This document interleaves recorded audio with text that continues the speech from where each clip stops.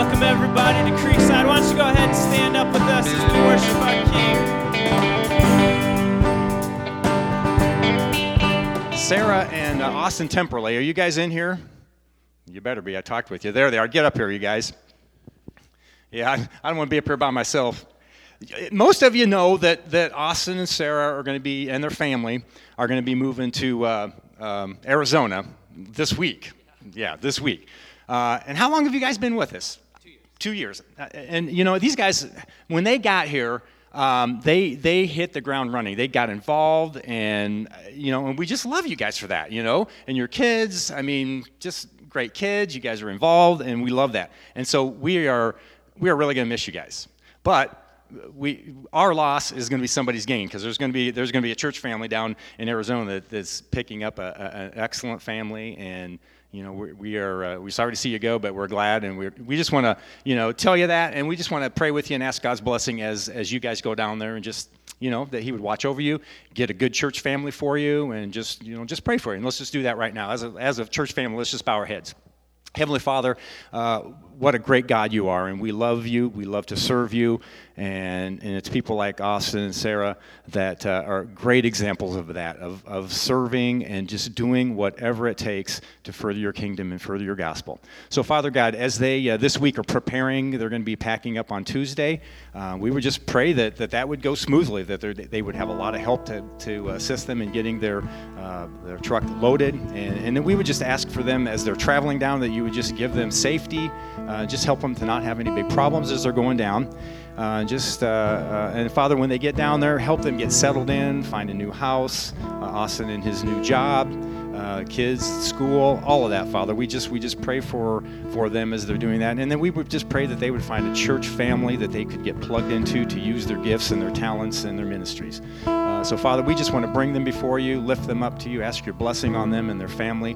We've loved them so much to be with us the last 2 years, and we look forward to them finding a new church family and a new group of friends down in Arizona, and we just pray that you would watch over them as they're doing that.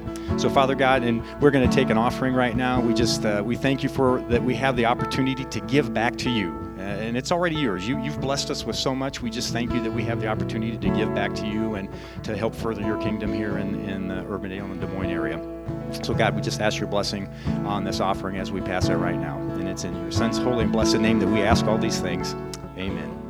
In your grace and your mercy, God, thank you that you had grace and mercy on us. Thank you that we are made whole in your sight because of the blood of Jesus. We thank you, God, and we need you. In Jesus' name, amen. How many of you guys struggle with your memory? You know, it is a struggle of mine. A couple examples. I don't know how many times I've been texted something from my wife who says, hey, I need you to stop and pick something up for me on the way home from work today.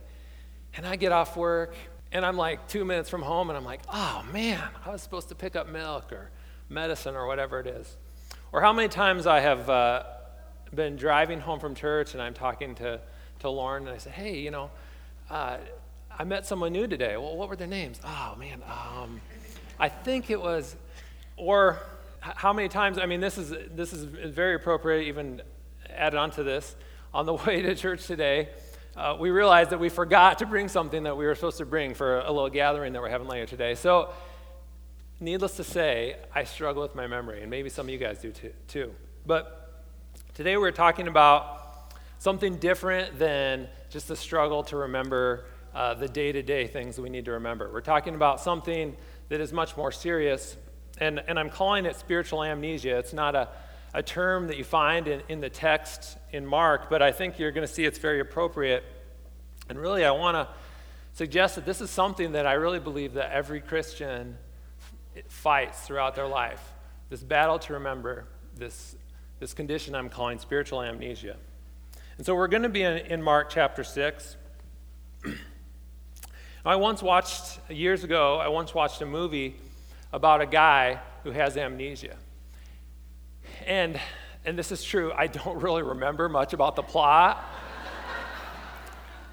But the one thing I remember, the one thing that was unique about this movie is that the scenes kind of moved in reverse order. So you watched a scene, and then you watched the next scene, and it was the scene before that, and the next scene was the scene before that. And I think part of the intent of the director was to make you identify with this guy, because as you're watching the movie, you're struggling to remember, okay, what happened? All right, what happened after this? What happened after this? And it goes in reverse order. So kind of as inspiration from that, I thought, and there's actually another reason behind this, is that we're looking at this passage today in reverse order, okay? There's 3 scenes in the book of Mark that I want us to look at and focus on. And the intent is not to confuse you. The intent is not to make you struggle to understand what's going on, like this movie I watched. The intent is, I really believe that at the end of this passage, we get the clue, the key to understanding this whole passage. So in Mark chapter 6, and we're going to look at scene 3 first, and it starts in verse 45. Mark 6:45.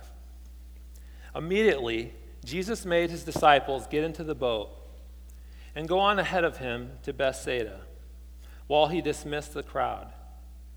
After leaving them, he went up on a mountainside to pray. And when evening came, the boat was in the middle of the lake, and he was alone on land. He saw the disciples straining at the oars because the wind was against them. About the 4th watch of the night, he went out to them, walking on the lake. He was about to pass them by, but when they saw him walking on the lake, they thought he was a ghost. They cried out because they all saw him and were terrified. Immediately he spoke to them and said, "Take courage, it is I, don't be afraid." Then he climbed into the boat with them, and the wind died down. And they were completely amazed, for they had not understood about the loaves. Their heart were hardened. Now, I really think that Mark, who's writing under the influence of Peter, remember, I really think he gives us a way to understand this whole section by what he says in verse 52. Talking about the disciples, says, "For they had not understood about the loaves." That's the same word that they use for bread. So you could say, they had not understood about the bread, for their hearts were hardened. Spiritual amnesia, what is it? Well, I want to present to you right up front that spiritual amnesia is a failure to recognize Jesus, first of all, and it's a failure to remember what he's done. I want to point out a couple things from this section here. And just to set the scene, so the disciples had been ministering hard, working all day, and Jesus says, "Hey, I want you to get into this boat and go to the other side. I'm going to stay here and pray." So the disciples, they get into the boat, and I don't think this is like a terrible storm, but it's a really strong wind, and they're out there, they're struggling, they're rowing, and it's bad enough where they do seem to be stuck, because it says that Jesus came to them in the 4th watch of the night, which would have been between about 3 and 6 a.m. And so, what they had maybe planned on as being, a several-hour journey across the lake. You can go to that next slide there, Justin. They were on the Lake of Galilee, which I think is about 8 miles wide at its widest, and they were in this area of Bethsaida up on the northeast side. And we have to kind of piece together exactly what happened. We don't know the exact situation. We know they were outside in an open area before that. But they were rowing across to get to the other side of the lake. And they had become stuck. I mean, the wind was blowing, and they were out there, they were working hard, and they weren't making any progress. And so, here's this scene where Jesus comes walking across the lake. And the disciples, it says their response was they were terrified. In verse 49, when they saw him walking on the lake, they thought he was a ghost. And they cried out because they all saw him and were terrified. They were completely freaked out. Okay? And they'd never seen Jesus walk on water before. So I don't know if we should be too hard on them, but they were terrified. And they thought it was a ghost. Okay? Their superstitions kicked in. Everything else, they thought, this is a ghost. Jesus says, immediately he spoke to them and said, "Take courage, it is I, don't be afraid." Take courage, it is I, don't be afraid. So the disciples here had a failure to recognize Jesus. When they saw him there, they thought, that's not Jesus, that's a ghost. And they were completely terrified. And people with amnesia sometimes, they struggle to recognize people that they should know. And some of you in this room have maybe family members that are struggling with Alzheimer's, and you know what a difficult and painful thing that is. Lauren's grandmother struggled with Alzheimer's for years, and what a difficult thing that is. We continue to pray for Pastor Sam that he would regain the use of his memory, that he would be able to use that and to serve God. And man, if you struggle to remember the things that you should remember, it's going to affect every part of your life. And when we think about this idea of spiritual amnesia, I mean, how many times are we in situations in our life, Jesus is right there, and we don't recognize him? We don't recognize him. We don't see him. We fail to connect the dots that he is right there. And that's what's happened to the disciples here. It said he climbed into the boat with them. The wind died down, and they were completely amazed, for they had not understood about the loaves. Their hearts were hardened. So we're going to get to scene 2. But Peter is saying they had not understood about the loaves. They had not understood about the bread. And he summarized it by saying their heart was hardened. This idea of spiritual amnesia is a heart that is hard, a heart that fails to see beyond just the here and now, beyond just the current circumstances that are happening to me right now, that fails to connect the dots, to remember what Jesus has done in the past, and how should that impact me now? What has God already done? And how should I respond to the events happening in my life right now based on that? A failure to recognize Jesus and remember what he's done. Now, one of the things that you see over and over again in the Bible is that the writers of Scripture are very realistic about failure. Very realistic. And one of the reasons why, one of the most compelling things to me that tells me, man, these guys must have been telling the truth about what happened, is they didn't leave out their failures. Now, if I were forming some new religion and trying to get people to follow what I was teaching, I don't think I would be going out of the way to point out my own failures.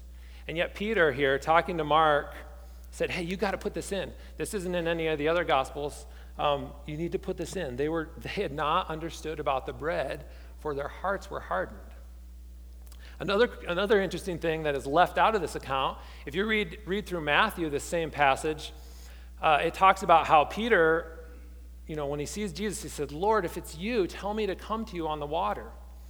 Now, I don't know why that was left out of the gospel that Peter was most influential on. Maybe Peter was tired of talking about walking on the water. I don't know. Everyone, hey, tell us a story about the water. Tell us a story about the water. Peter's saying, hey, it's not about us. And he goes to the extent to say the hearts were hardened. And, the Bible is also very realistic about the difficulty that there is in believing in miracles. Sometimes we have the idea that, well, the reason that people struggle to believe in miracles is because we live in this modern time and we're very enlightened by science and all these things. Let me just say this. The people that lived in Jesus' time struggled to believe in miracles.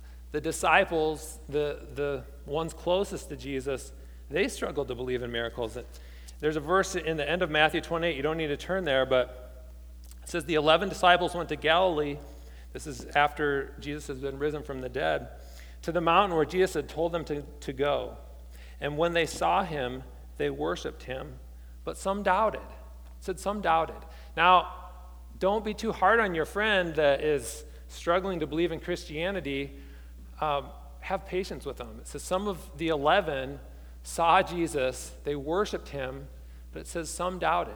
Now, there's no reason to believe that was included unless that was part of the truth. And we know that those 11 guys went on to do great things for the Lord. But let's have patience with people that are struggling with doubt. You know, we also kind of ask ourselves, do we see miracles today? And I believe absolutely we do. You know, talk to Kyle Clarkson, ask him about his sister Katie and the aneurysm that she had, and all the people praying for her and her healing. But I think of some things that we consider to be just everyday kind of parts of life that if you look at them from another perspective, I think they really are miraculous.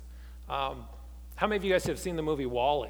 The movie WALL-E is this, it's a great movie, but I like kids' movies sometimes, but it's set in a future where the earth has become uninhabitable. Nothing can grow on the earth. And there's these people living in this space station. And they're waiting, they send out these probes every so often, the space station does, to see if there's any life on the earth. And the whole plot revolves around, finally there's this plant. They find a plant growing.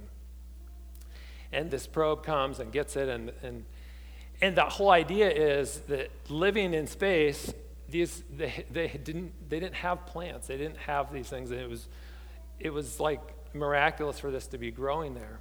And you know, I think something as simple as a plant. I work for Pioneer, the seed corn company in Johnston, and all we do is we sell seeds. And yet, how often do I stop and think about how amazing a seed is? You know, here's this tiny, hard, compact little just piece that if you saw it sitting around, you'd just throw it in the garbage. But inside of a seed is genetic coding that is so complex that, you know, take a piece of seed corn.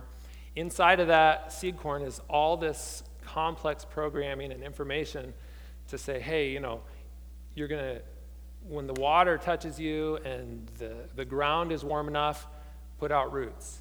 And you know, as you go and grow, there's going to be sunshine. You're going to take that sunshine and you're going to turn it into energy. And not only that, you're going to have leaves and you're going to have an ear, and there's going to be a tassel on the top, and the tassel is going to fertilize the ear and all this stuff. And finally, you have this ear of corn. And if you lived in Antarctica or something and had never seen a seed, and someone came to you and brought it and said, hey, look at this.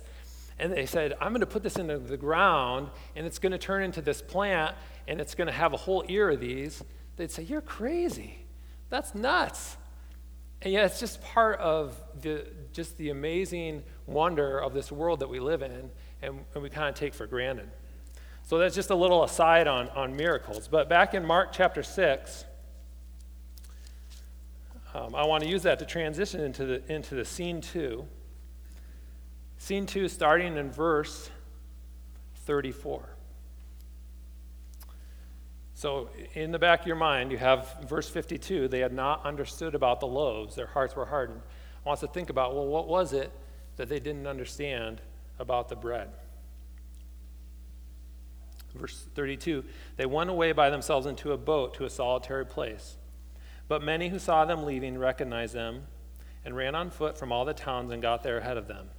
And when Jesus landed and saw a large crowd, he had compassion on them, because they were like sheep without a shepherd. So he began teaching them many things. And by this time, it was late in the day, so his disciples came to him. This is a remote place, they said, and it's already very late. Send the people away so that they can go to the surrounding countryside and villages and buy themselves something to eat. But he answered, you give them something to eat. They said to him, that would take 8 months of a man's wages. Are we to go and spend that much on bread and give it to them to eat? How many loaves do you have, he asked. Go and see. And when they found out, they said 5 and 2 fish. And then Jesus directed them to have all the people sit down in groups on the green grass. And so they sat down in groups of hundreds and 50s. And taking the 5 loaves and the 2 fish, and looking up to heaven, he gave thanks and broke the loaves. And then he gave them to his disciples to set before the people. He also divided the 2 fish among them all. They all ate and were satisfied. And the disciples picked up 12 basketfuls of broken pieces of bread and fish. And the number of men who had eaten was 5,000. Just a couple quick background points, this is the only miracle besides the resurrection that is in all four Gospels. So I think that gives it just an extra amount of importance and emphasis to think about what is it that God wants to teach us through this miracle. And another point to keep in mind is this miracle is coming at kind of the tail end of what we would call the Galilean ministry. And that's really, as we've been in Mark, from the very beginning of Mark till now, it's been talking about Jesus' ministry in this area of Galilee. So you have the Sea of Galilee in the middle, and all these towns surrounding this sea were really the areas where Jesus was emphasizing in his ministry. These were the areas he was trying to reach. And he's already done, hundreds of healings. He's been teaching. He's been doing all these things. And so in one way, you can kind of think of this miracle as the culmination, the final unveiling that he wants to leave this impression with these people of who he is. And so here they are. We know from the previous section that we're going to get to in a second that they are in kind of this deserted area, this area that's far from the cities, and all of a sudden they've got this problem. All these people, they're going to need to eat. What are we going to do? In verse 34, it tells us something very significant. When Jesus landed and saw the large crowd, he had compassion on them because they were like sheep without a shepherd. So he began teaching them many things. Now, I don't know if this is something that Jesus told his disciples or something that they figured out later on, that, hey, when he saw them, he felt like they were sheep without a shepherd. But I think it's pointing us back to a passage in the Old Testament, a prophecy that's very significant. If you want to turn to Ezekiel chapter 34, or you can just listen. I'm going to read a few verses. This is a prophecy that was many years before Jesus came. And Ezekiel was writing to the people of Israel. He says in verse 2, "Son of man, prophesy against the shepherds of Israel. Prophesy and say to them, this is what the sovereign Lord says. Woe to the shepherds of Israel who only take care of themselves. Should not shepherds take care of the flock?" Verse 4, "You have not strengthened the weak or healed the sick or bound up the injured. You have not brought back the strays or searched for the lost. You have ruled them harshly and brutally. And so they were scattered, because there was no shepherd. And when they were scattered, they became food for all the wild animals." And Ezekiel is railing against the leadership, saying, you shepherds of Israel are not doing anything that shepherds are supposed to do. You have not strengthened the weak or healed the sick or bound up the injured. You have not brought back the strays. And in the end, the sheep were scattered. And the whole point of a flock of sheep is keeping them together. And yet the shepherds of Israel were scattering them. And then he moves down in verse 11, after this kind of condemnation on these shepherds and these leaders of Israel. Ezekiel 34:11, "This is what the sovereign Lord says.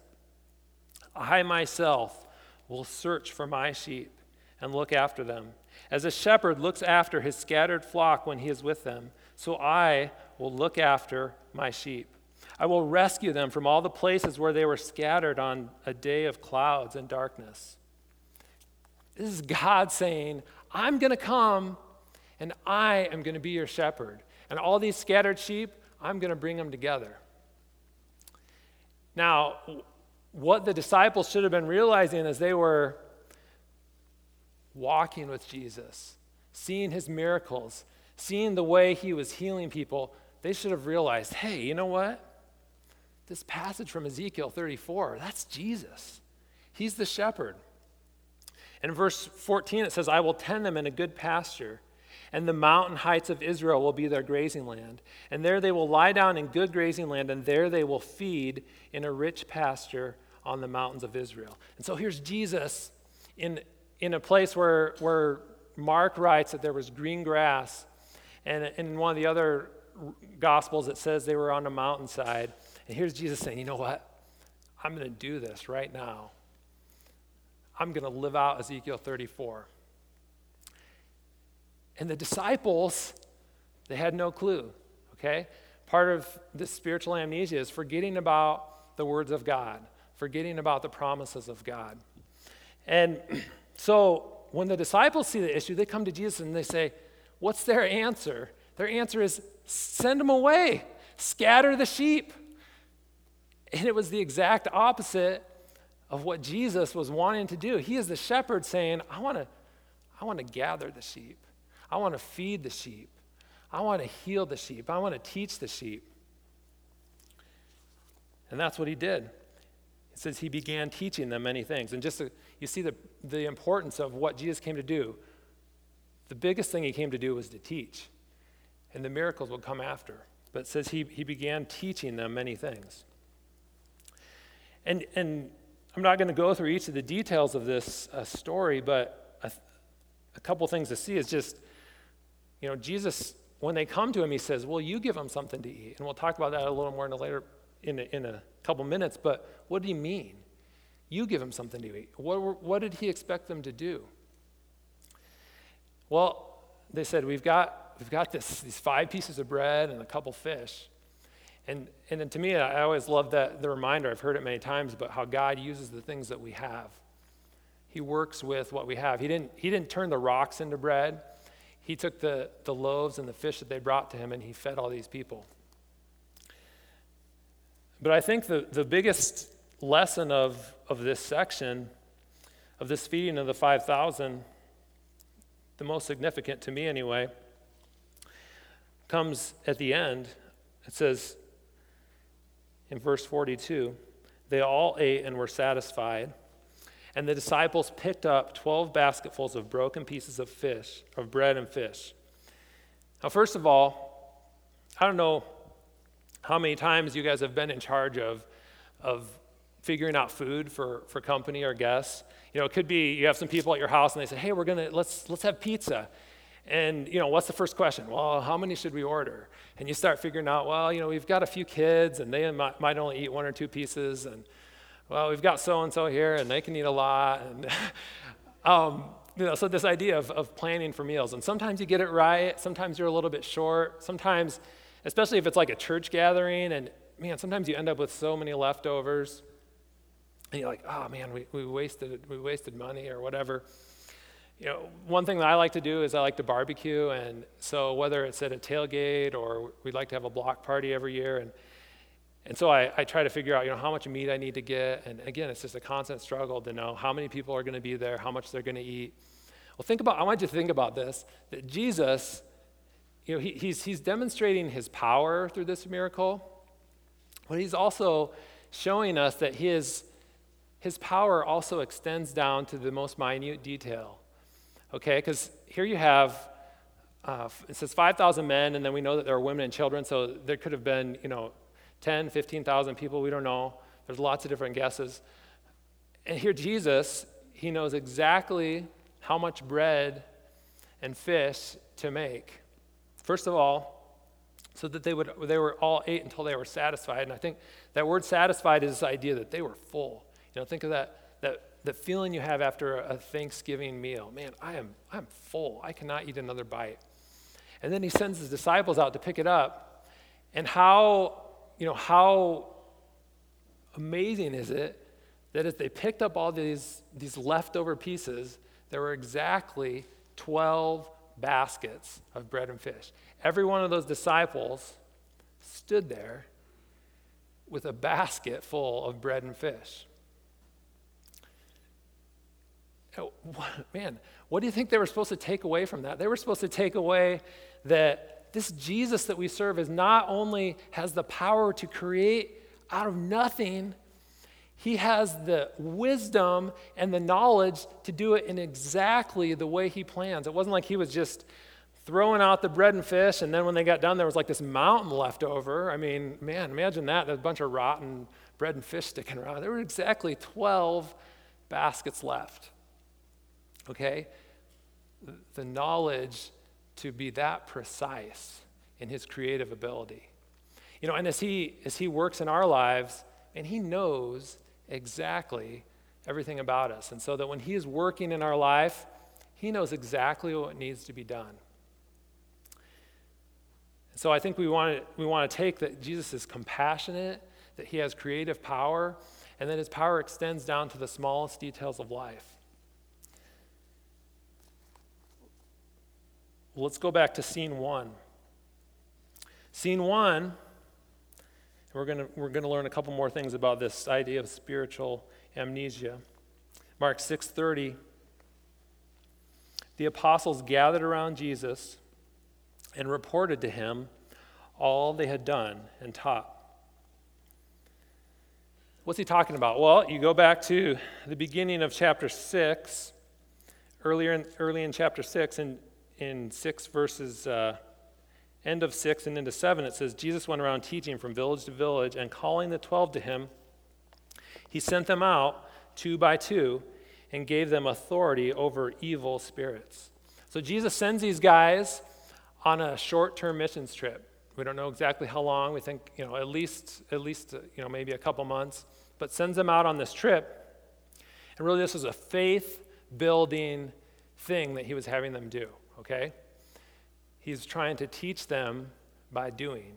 And you'll know that when you do ministry, you should be learning a lot more than if you just hear about ministry. And we encourage everyone here, man, if you want to grow, get into ministry. But there's a couple really, I think, unique things about this.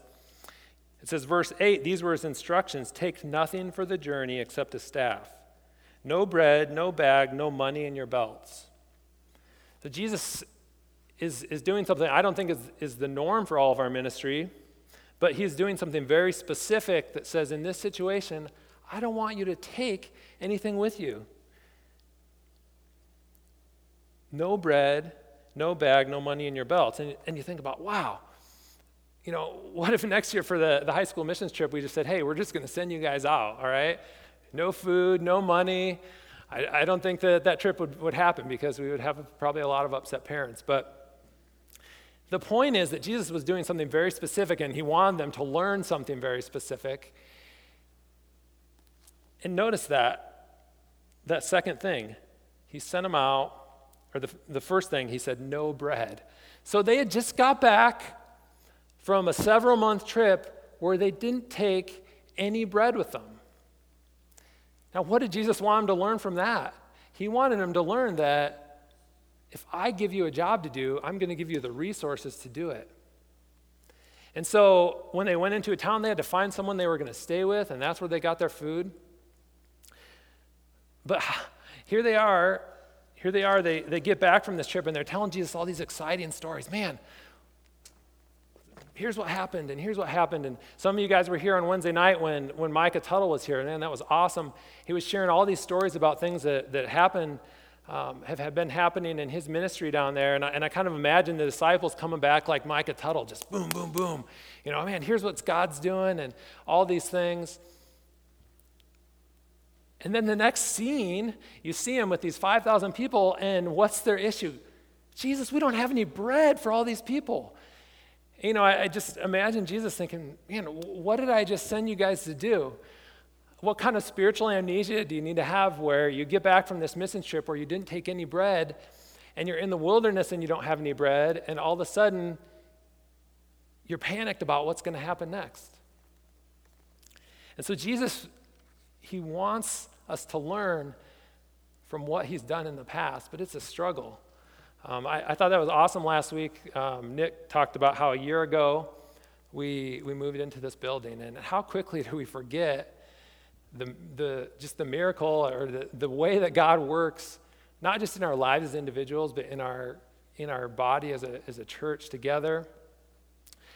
And he said, hey, go ahead and grab one of these jewels, and the idea to remember what God has done. And I think, man, we need to build so many reminders into our life of what God has done so that we don't forget. I think one of the biggest struggles in the Christian walk is just the struggle and the fight to remember who Jesus is, to remember what he's done in our lives. And here it is.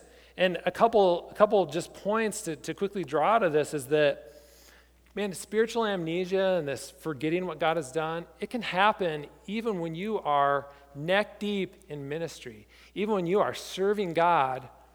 Here the disciples get back from this missions trip, and how many times do you kind of have this like spiritual experience and you are so excited, man, look at what God just did. And then 2 days later, you're freaking out about some other crisis, completely oblivious to what just happened in your life. And there seems to be this pattern sometimes where we have this mountaintop experience, and next thing you know, we're in the valley, and we have forgotten the way that God has worked in our life. And you see it right here with the disciples. And they get back from this trip where they didn't take any bread with them, and now they're struggling with the fact that they don't have any bread. Well, they had something much more important, and that was Jesus himself. And I think that, one of the things is sometimes we fail to reflect. We fail to think back to what God has done in the past in our life. And I'm sure that if you sat here and I gave you a moment to sit quietly, and you could think of situations, times in your life where God has done something, and when you just said, you know what, that was 100% God who did that. And yet, we're going to go out, and Tuesday afternoon, there's some new crisis, some new emergency, and that is the farthest thing from our mind.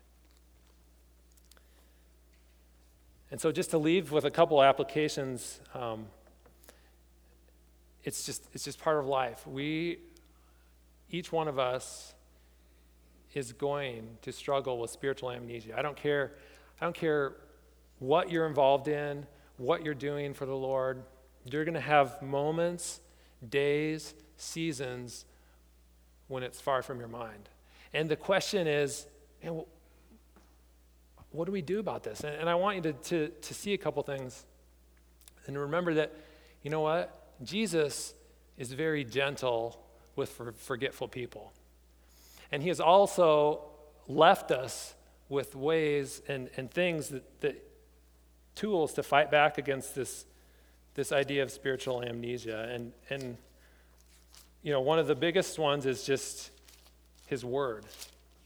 In 2 Peter, when Peter was writing his letters, one of the things he said was that in 2 Peter 3, he said, "Dear friends, this is now my second letter to you, and I've written both of them as reminders to stimulate you to wholesome thinking." I mean, God's word is here to remind us. And you know what? We need it every day because we forget that fast. We're no better than the disciples. We forget that fast. And then he has also given us this reminder every week. And, this is why we do this every week, because we forget. And Jesus said, I'm going to leave you with something that I want you to do. And the reason you're supposed to do it is so that you can remember what I've done for you. And the day after this miracle, you can go read about it in John chapter 6. Jesus teaches, and he says, for all those that had missed the meaning of what he was trying to teach them by the bread, he says, I am the bread of life. Idea that, Jesus didn't come to just continue giving them bread to fill their stomachs. He was trying to teach them that he was their source of spiritual life. And a lot of people couldn't take that. And it says many disciples left. This miracle didn't result in this huge revival. It resulted in a lot of disciples leaving and saying, I don't want to follow this Jesus. And there's a story at the end of chapter Luke, at the end of the book of Luke, that I'm going to read before I break the bread. And it's the day that Jesus rose from the dead, and he starts walking with a couple of disciples on the road to Emmaus. And it says, as he walks with them, he says to them in verse 25, "How foolish you are and how slow of heart to believe all that the prophets have spoken. Did not the Christ have to suffer these things and then enter his glory?" And beginning with Moses and all the prophets, he explained to them what was said in all the scriptures concerning himself. And as they approached the village to which they were going, Jesus acted as if he was going farther. But they urged him strongly, "Stay with us, for it is nearly evening. The day is almost over." So we went in to stay with them. And when he was at the table with them, he took bread, gave thanks, broke it, and began to give it to them. Then look at this. This is so cool. Then their eyes were opened, and they recognized him. And he disappeared from their sight. And they asked each other, were not our hearts burning within us while he talked with us on the road and opened the scriptures to us? And one of the remedies for the spiritual amnesia that we all fight against is right here. It's right here. And as Jesus gave the bread to these disciples, their amnesia lifted. All of a sudden they said, oh, it's Jesus. It's Jesus. And as you guys take the bread and drink the cup, reflect on what Jesus has done in your life. Reflect on the miracles and the wonders that he has done. And ask him to help you fight against this struggle to remember. As you go on through this week, you said, oh yeah, I remember the bread. I remember that I have a Savior who came to give life inside my soul, who came to redeem me, who came to make me whole. Let's pray. Father, just as Jesus broke the bread and the fish and gave it to those people on that hillside, people who he had compassion on, people who were like sheep without a shepherd. Father, right now you offer your bread and body to us as a way to remember. And Father, we pray that as we go on through this week, that we would not be like the disciples as they sat in that boat with hearts that are hard, with hearts that are unable to recognize who you are, unable to remember what you have done. Lord, help us understand about the bread. We thank you in Jesus' name. Amen.